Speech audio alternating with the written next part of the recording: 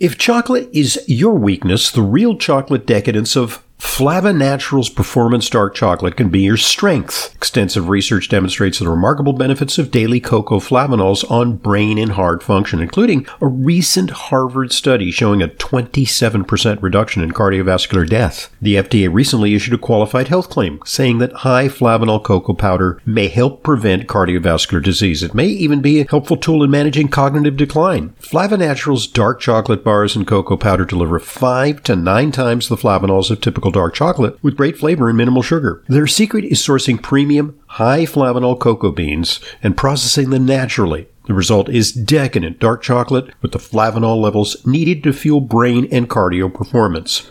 I use it every day. For more information and to order, just go to flavanaturals.com. There you'll find the extensive research behind cocoa flavanol's benefits and great recipes too. That's flavanaturals.com.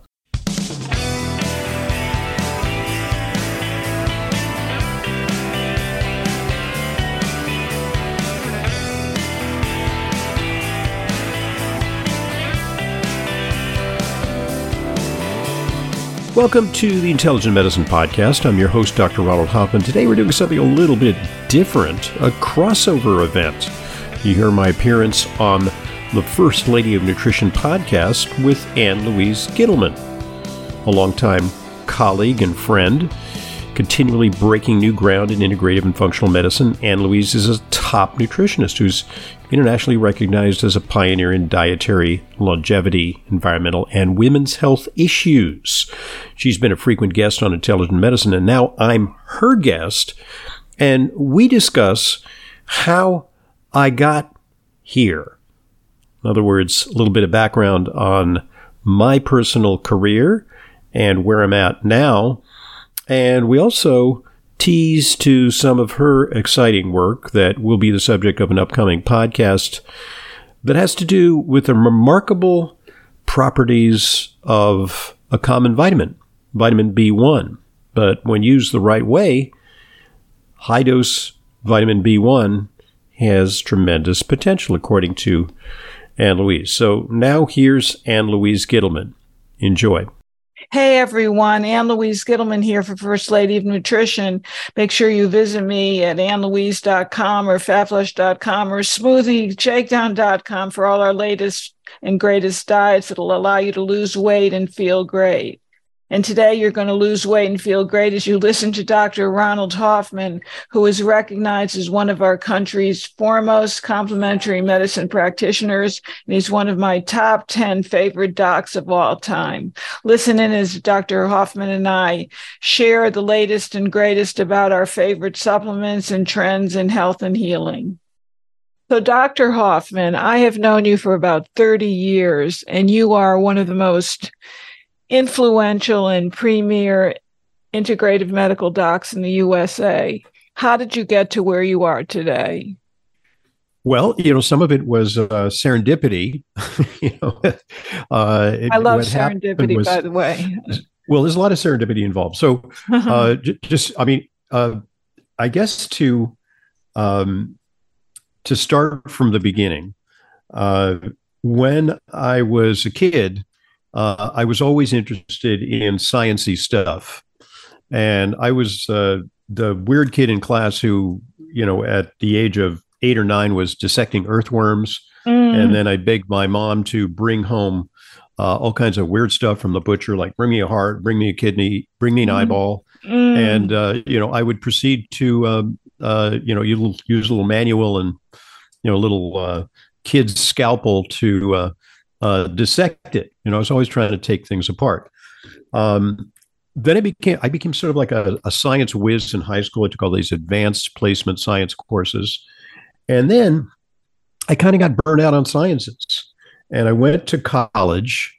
I traveled from Southern California, where I grew up in Santa Monica, California, to New York to attend Columbia University. Where did you grow up? I didn't know you were from California. Santa Monica, California. Oh, my favorite city. Yeah, I grew up in Paradise. You did?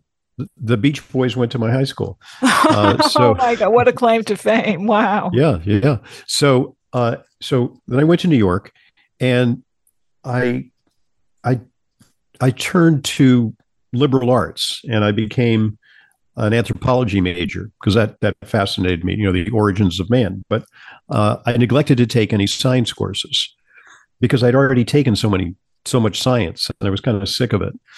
So I took all these liberal arts courses and anthropology courses, and I graduated into a recession in 1974.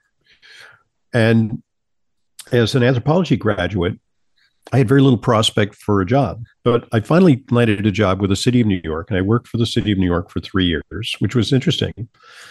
And then I was in my early 20s, and I said, is this really something that I want to do for the rest of my life? Because best case scenario, I might end up, assistant commissioner of sanitation, at the age of 45 or something like that. But being a city bureaucrat did not interest me as a career path. And then I kind of harkened back to my science background. And around that time, I was also experimenting with a lot of things like macrobiotics. I was a disciple of Michio Kushi. I was part of his inner circle. And I was studying homeopathy, and I was doing yoga, and I studied acupuncture. I got very interested in what was then termed alternative medicine. And then I said, well, this interest, maybe I could become a holistic doctor. But I hadn't taken any sciences. So I had to go back to school and in a cram fashion take biology, chemistry, calculus, and physics, and then organic chemistry and all the prerequisites for med school in record time. And then I applied to medical school, and then I got in. And in medical school, I kind of became a stealth medical student because I knew that at the end of that process, I was going to go into integrative medicine. But I had to kind of keep my cards close to my vest. But even during medical school, and by the way, I just attended my 40th med school reunion. And, I talked to some of my fellow students and reminded them that I had headed something called the Nutrition Study Group in I guess it was 1979 and 1980. And even then I was interested in nutrition. Actually, one of my jobs to help put myself through medical school was I taught a cooking class. Oh, wow. But it was vegetarian cooking. It was like with these exotic things like tofu, tempeh, and, how to cook rice and beans and seaweed and things like that. Because at the time I was a vegan. And, so I made a little money doing that to get, part to defray some of my costs in medical school. And I graduated medical school, and I went into a residency in internal medicine here in New York, Bellevue, NYU, and the Veterans Administration. And I love the blood and guts medicine. I mean, I just love doing these harrowing procedures and, dealing with critically ill patients. But I knew that at the end of that process, I was going to kind of drop out of that and do my own thing, which at the end of my medical residency, I decided to do. And my advisors were very disappointed in me because they said, hey, you're really a very promising young physician, and there's some great fellowship opportunities. Do you want to become a cardiologist, or do you want to become a an ologist of some kind? Which ology do you want to pursue? And I said, no, I think I'm just going to go into private practice in the field of nutrition and integrative medicine. And my advisor said, oh my goodness, does that mean you're going to just sit and talk to people about their diets? And I said, well, that's not quite, but that's sort of the idea. And I said, oh my goodness, you won't make any more money than a psychiatrist, which is the ultimate put down, because psychiatrists have to spend a lot of their quality time talking to people, and their income horizons are limited because how many people can you see if you're doing 45, 50-minute sessions? But then, I did. And I think it was around that time or soon thereafter that I met you, within a few years of my being in integrated practice. And my ideas started to change. I started to think that maybe a vegan diet wasn't a panacea for every ailment. I mean, in those days, I think, as you'll remember, because we share a common background from what I understand, is that you worked at Pritikin. So you were Yes. also very much influenced by a kind of a high fiber, low fat diet paradigm, right? Yes, very much And so. and so we come from similar backgrounds, but you know what? I kind of harken back to the Hippocratic Oath, which is this notion that doctors uh, should review science for the sake of their patients, and the premise is at first do no harm. And I started to think that maybe I should keep a more open mind to other types of paradigms. Like, for example, I was in New York and I uh, would frequently meet with Dr. Atkins, Dr. Robert Atkins. My good friend, may he rest in peace.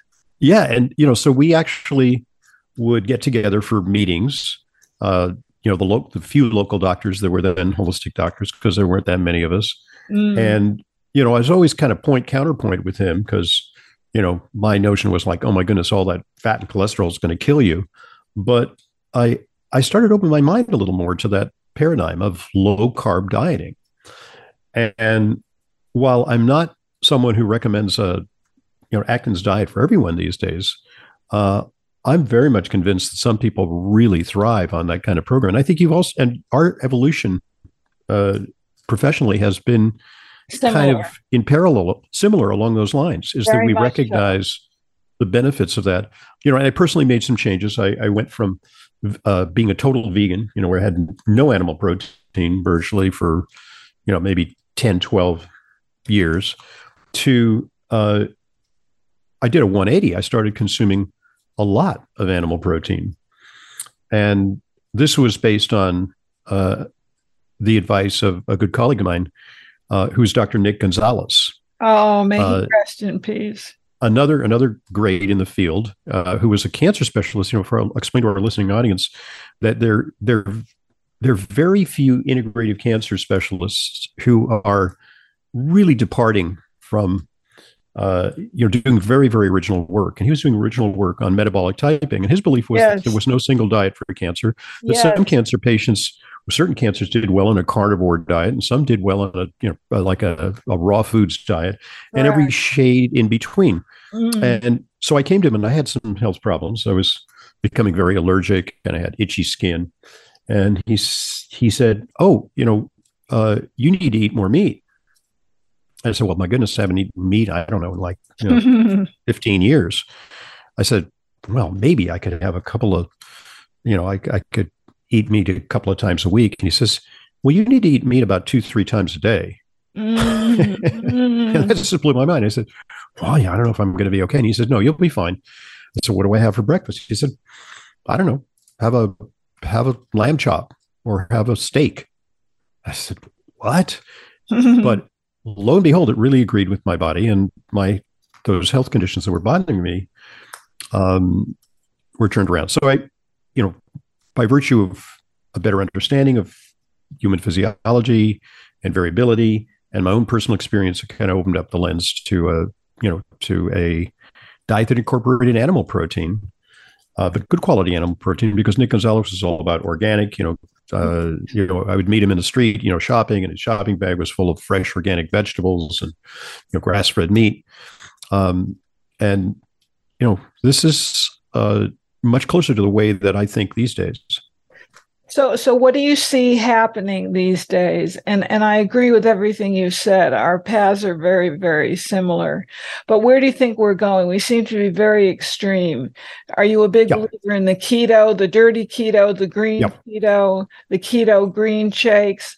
What do you think? Well, where do you think we're going? Are we going in the right direction?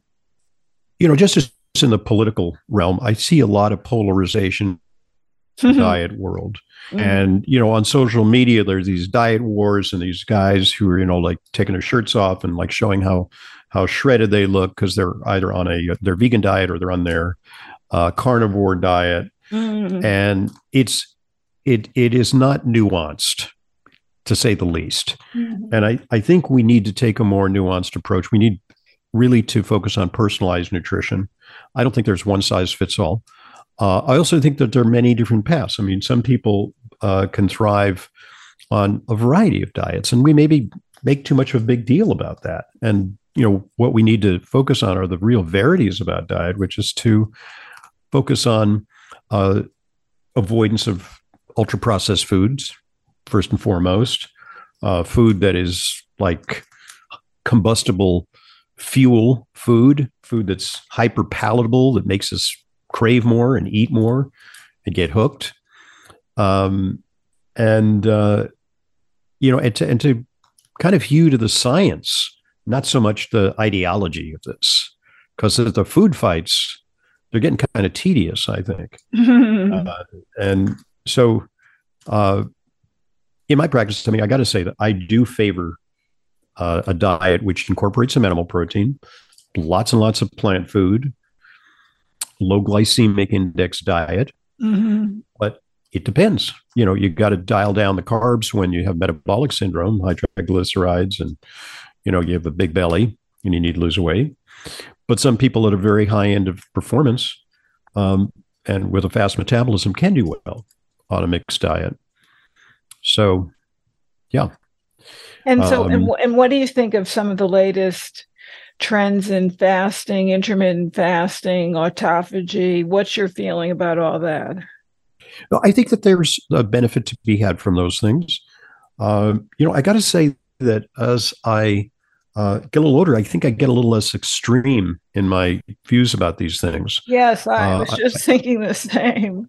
Yeah, because I think, unfortunately, I think there is a fine line between these kind of practices and a sort of an obsessiveness that borders on an eating disorder. And for some patients, these kind of practices can trigger what's called disordered eating, which basically boils down to, the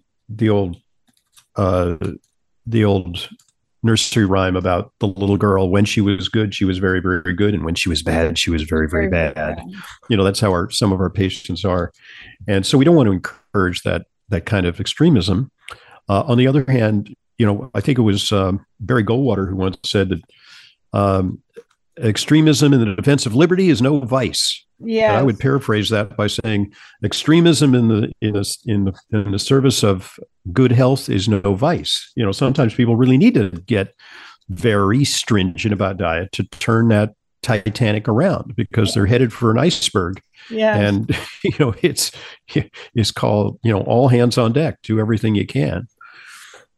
Do you think there are any cutting edge nutrients we should know about? You used to be a big fan of NAD. Are you still enamored of this? Yes, thanks for reminding, and thanks for remembering that. So there is a lot of controversy about NAD, and I follow that controversy because there's some people who believe that inherently oral or even intravenous NAD preparations, either nicotinamide riboside, NR, or NMN, which, by the way, is supported by one of the world's top anti-aging experts, David Sinclair. Mm-hmm. He's no slouch in the anti-aging field, although some people demean him because they feel he's promoting his commercial product. Mm-hmm. It's claimed that while you can achieve higher blood levels by taking it by mouth, it just doesn't go to the cell where it needs to be utilized. Well, to me, that doesn't explain quite a few studies that show improvements in performance associated with, or improvements in, oxidative status, inflammation, cytokines, that show actually a biological effect of taking this stuff. So it really is worthless, and it's not absorbed, and it doesn't go into the cell. It doesn't work in the mitochondria as a mitochondrial powerhouse. How does that explain some of these findings?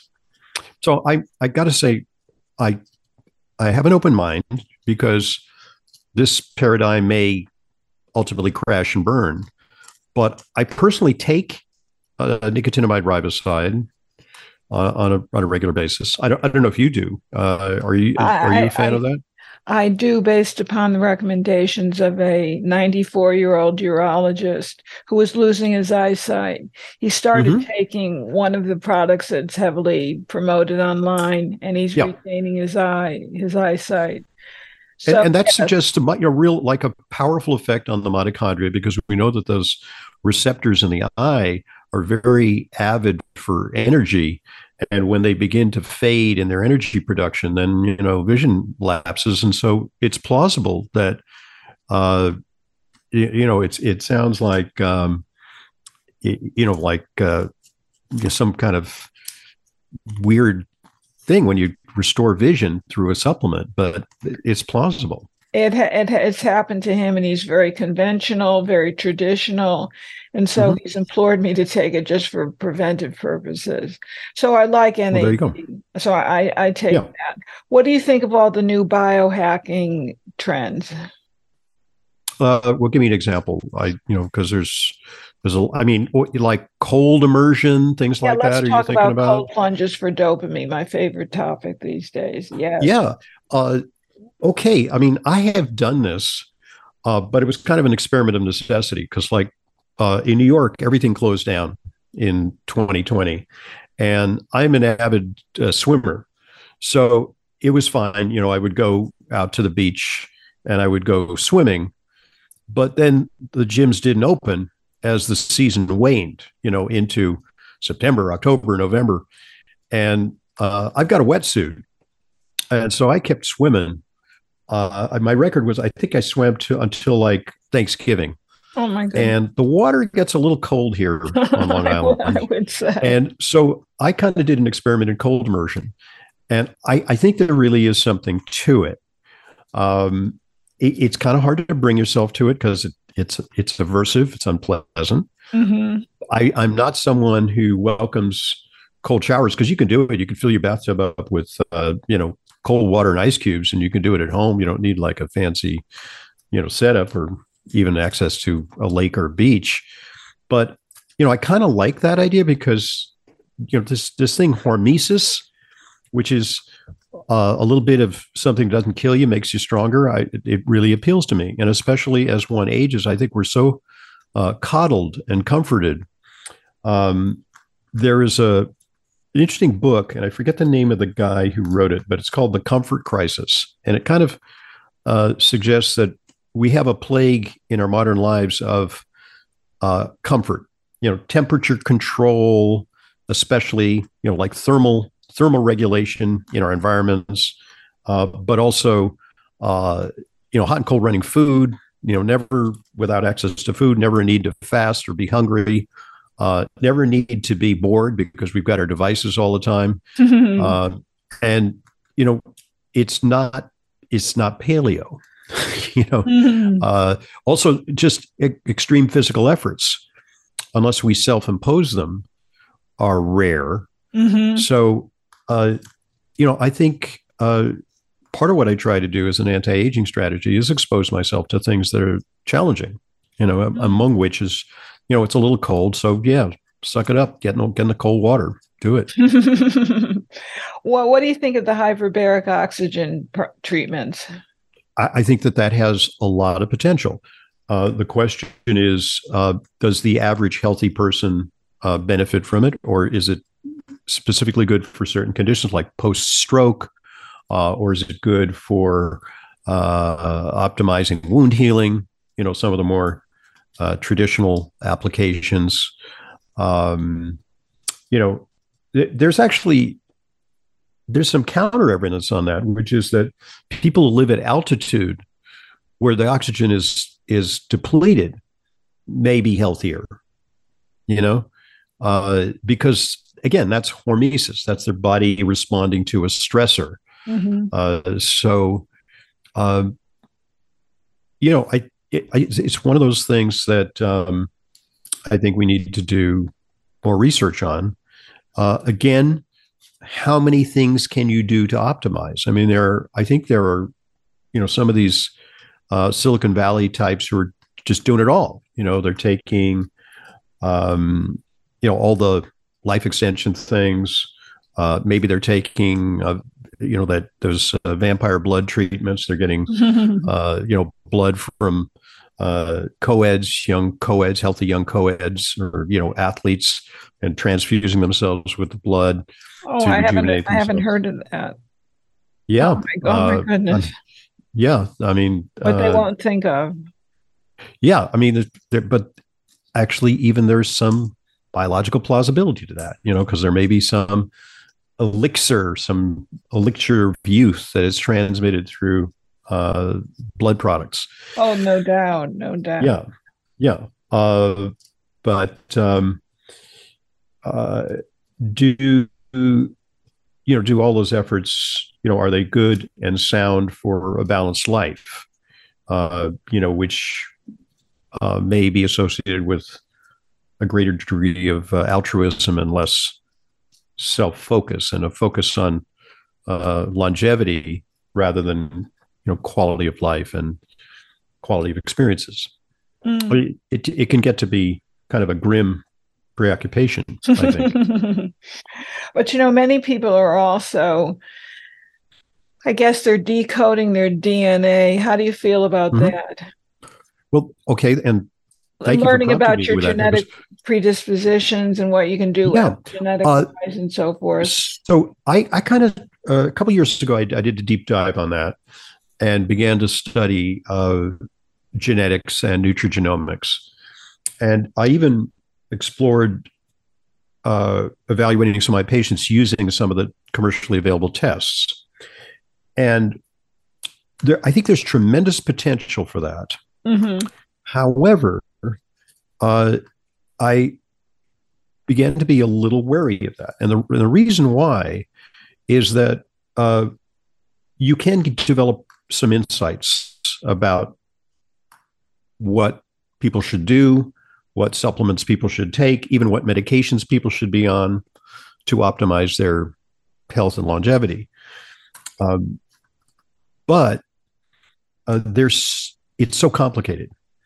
And there's a couple of ways where it's complicated, is that most things are determined by many genes. So when I got my first report, I go, they report things out as like red light, green light, yellow light, in terms of what the implications are. Too overly simplistic, but it's a way of visually depicting how to interpret the genes.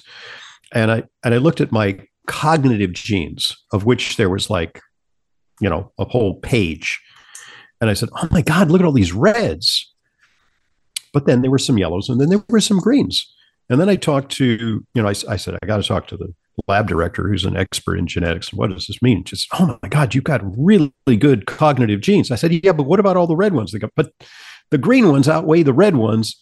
So what you have to do is look, in the future, AI has a lot of potential here, because my puny brain, or even the brain of somebody who's really well schooled, cannot weigh all these things together.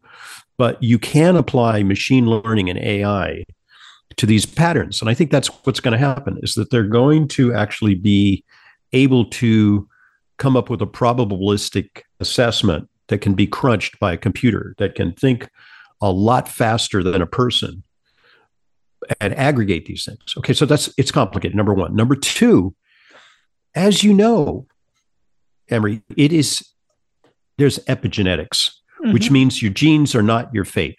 So you have these BRCA1, BRCA2 nightmare genes for breast cancer, ovarian cancer, but they don't always predict your fate. And they actually have done studies with this Alzheimer's gene that shows that if you have the E4, the dreaded E4 gene, that through combination of lifestyle habits, supplements, exercise, sleep, you name it, that you can overcome the downside of that, even that. And I just saw something on diabetes, just came out, where there's certain genes that highly predict diabetes. I mean, you see that. You see people with families, everybody gets diabetes. Your father, your mother, everybody's overweight, everyone has hypertension, diabetes, blah, blah, blah. But even under those circumstances where the genes mean you have 3 times the risk for diabetes, if you follow a good lifestyle, you can have a lower risk than people with the good genes who have a bad lifestyle. Yeah. So how about that? So that complicates things with the genes thing. The genes are not your fate. They can give us a little bit of insight, but they don't always tell you what is going on. I agree. Last but not least, let me ask you about something that I've become very enamored with. I guess you say enamored of, and that is high dose thiamine. Are you aware of all the research that's out there now about thiamine B1? Well, I early on, I was a colleague of Derek Lonsdale. Oh, He's like a is mentor. he still living, Dr. A? He's as far as I'm concerned, he's still alive. He's really ancient. I mean, he's got to be pushing 100, or maybe he's a centenarian now. Yes. But he wrote the book on thiamine, as you know, and he's all about the benefits of thiamine. But what do you have to offer on thiamine? Because I believe it's really helpful. Certain thiamines are helpful for diabetic neuropathy. I just had a patient who had really bad neuropathy, and we gave him, of course, the benfotiamine, and we gave him, acetylcarnitine and things like that are good for neuropathy, and got him on a better diet. And his neuropathy has almost gone away. And it was so painful. He was like walking on, pins and needles. Yeah, I'm a believer. But do you see it as having more wide-reaching implications for the average person to take a lot of niacin, a lot of thiamine? Precursor to dopamine. They're using it for Parkinson's, which is the fastest growing. Wow. Yes. That's a pearl. I had not realized that. I've got to, do a deep dive on that. There's good research online with an Italian neurologist that did the initial research. People are talking about it all over the place. But it's very, very high dose. It's 2 to 4 grams of thiamine hydrochloride, or 100 mgs of intramuscular shots. Mm-hmm. It's one of the less toxic nutrients, so that shouldn't even be a problem. I don't see a big downside to that. And there's a real upside. I'm actually using it, and it's extraordinary. What's your personal experience taking high dose thiamine? Do you find that it energizes you? Very much so. I can be on that bike now for an hour on the recovery bike. Yeah, for me. Well, maybe I'll bring you over to my side on my program, and we'll make that a theme for me picking your brains on thiamine, if that's your favorite new subject. It's my favorite new subject. I find that it works. I have a dopamine deficiency, so I know I need it. And who knew that the happy vitamin would be so helpful for the brain? So yeah, I'm a big fan. There's a lot of good research, and thank God that Lonsdale did the book so many years ago. Is it a COMT gene? I just discovered, yes, I have that. You're Val? Yes.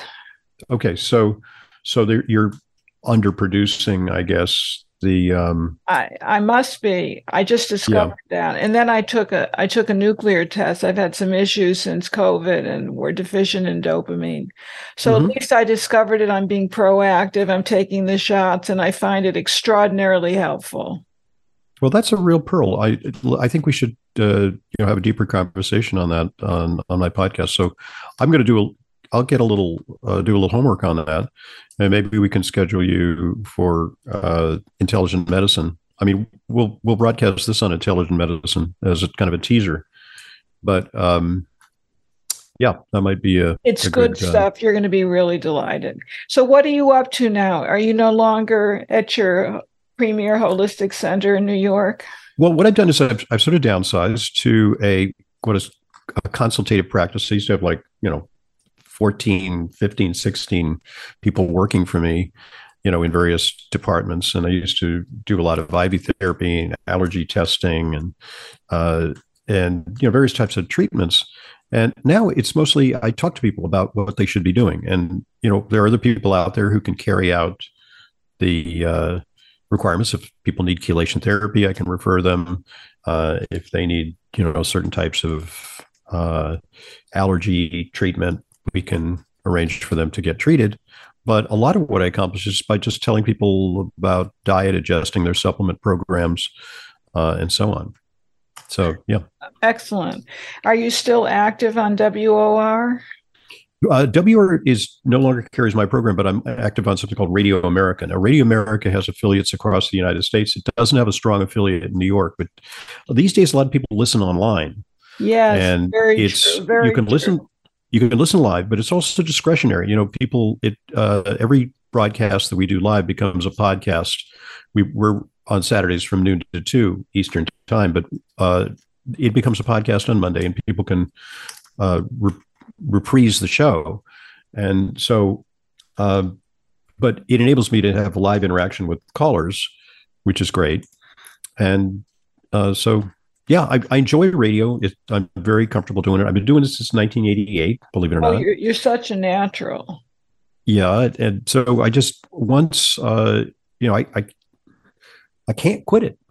It's just, it's in my biorhythm, like, okay, it's time for, it's in your time DNA. to get ready for a ready. Yeah. Well, it is probably in my DNA by now. Well, thank you. Thank you so much for joining me today. I can't wait to talk about Thyman with you at a later date. Okay, we'll arrange that. That's great. So thanks. And I just mentioned for listeners who want more information, drhoffman.com. It's a place to go. I love it. So thank you, dear listeners, for listening in yet once again to First Lady of Nutrition. Have a week full of health, healing, shalom uvracha, and high vitamin B1.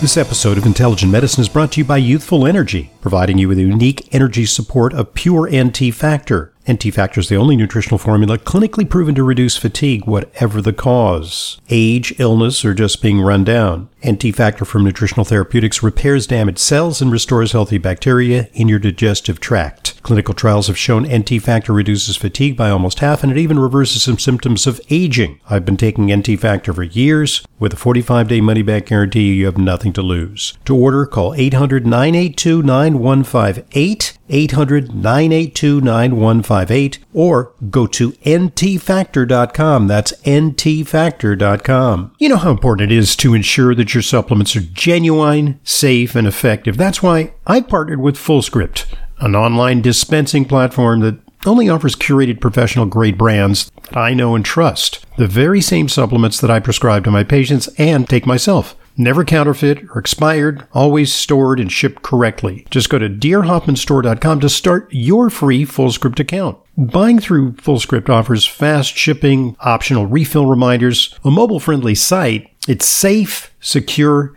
and HIPAA compliant, and offers world-class support. FullScript also gives you access to my custom targeted supplement protocols that combine the products that I recommend to address specific needs: heart health, immune support, and much more. Just go to drhoffmanstore.com to sign up for your free FullScript account. You'll get access to the supplements and features you need to help you achieve your wellness goals. That's drhoffmanstore.com. drhoffmanstore.com.